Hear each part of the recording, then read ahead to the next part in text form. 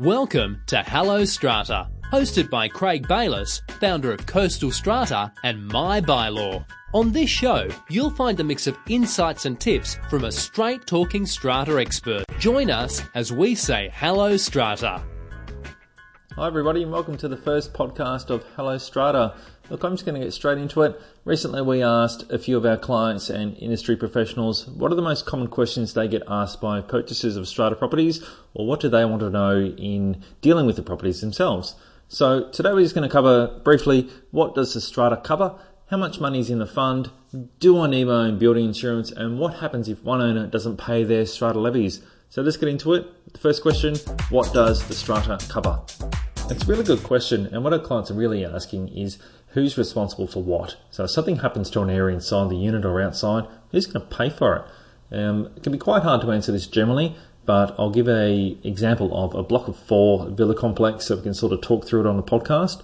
So an example like that, anything inside the unit like the carpet, the paint on the ceiling, all the walls, the shower screen, kitchen cupboards, any of those fixtures and fittings would generally be the owner's responsibility. So that'd be known as lot property. So if something happens to those areas, it'd be your expense to repair and maintain.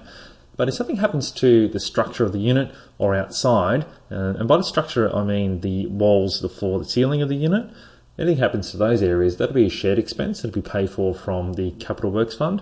As a side note, that used to be known as the Sinking Fund, but it changed in November last year with legislation, and it's now known as the Capital Works Fund. So if something happens to those areas or outside the unit, like the driveway, the boundary fences of the block, they will be a shared expense and not your individual expense. So that is generally how to check what's your responsibility and what will be lot property. You need to look at your particular plan though to see what your notes are. How much money is in the fund? I know that's another really common question that purchasers ask real estate agents all the time. And it's quite easy for a real estate agent to answer that question. They can just call the strata manager and ask what is the balance of the Capital Works Fund. So the purchaser might know a dollar value in that account, but what they really need to know is that where the property is going for repairs or maintenance wise. So what I mean by that is that you need to know if any major repairs are coming up and how that's going to impact on you buying the property, because they might have big plans to replace the roof or painting or other big expenses. And if they don't have plans to raise money over a certain period of time for that, they may have to raise special levies, and that's something you need to know about. Do I need my own building insurance? Generally in the strata scheme, the structures of the property are insured through the one policy held and paid for by the strata scheme itself. As an owner, you would need to take out your own insurance for contents, landlord's insurance if you rent it out, those sorts of insurances. But the structure would be insured through the strata. Make sure you check the particular property that you are looking at though. What happens if one owner doesn't pay their strata levies?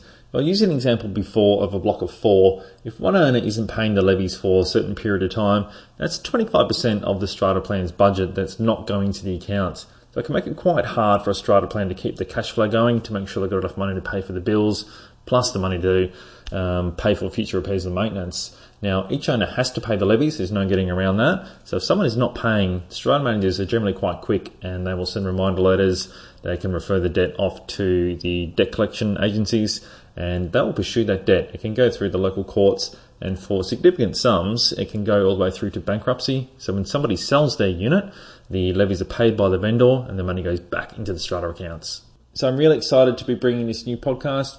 If you have any questions for our Q&A day episodes, please get in touch.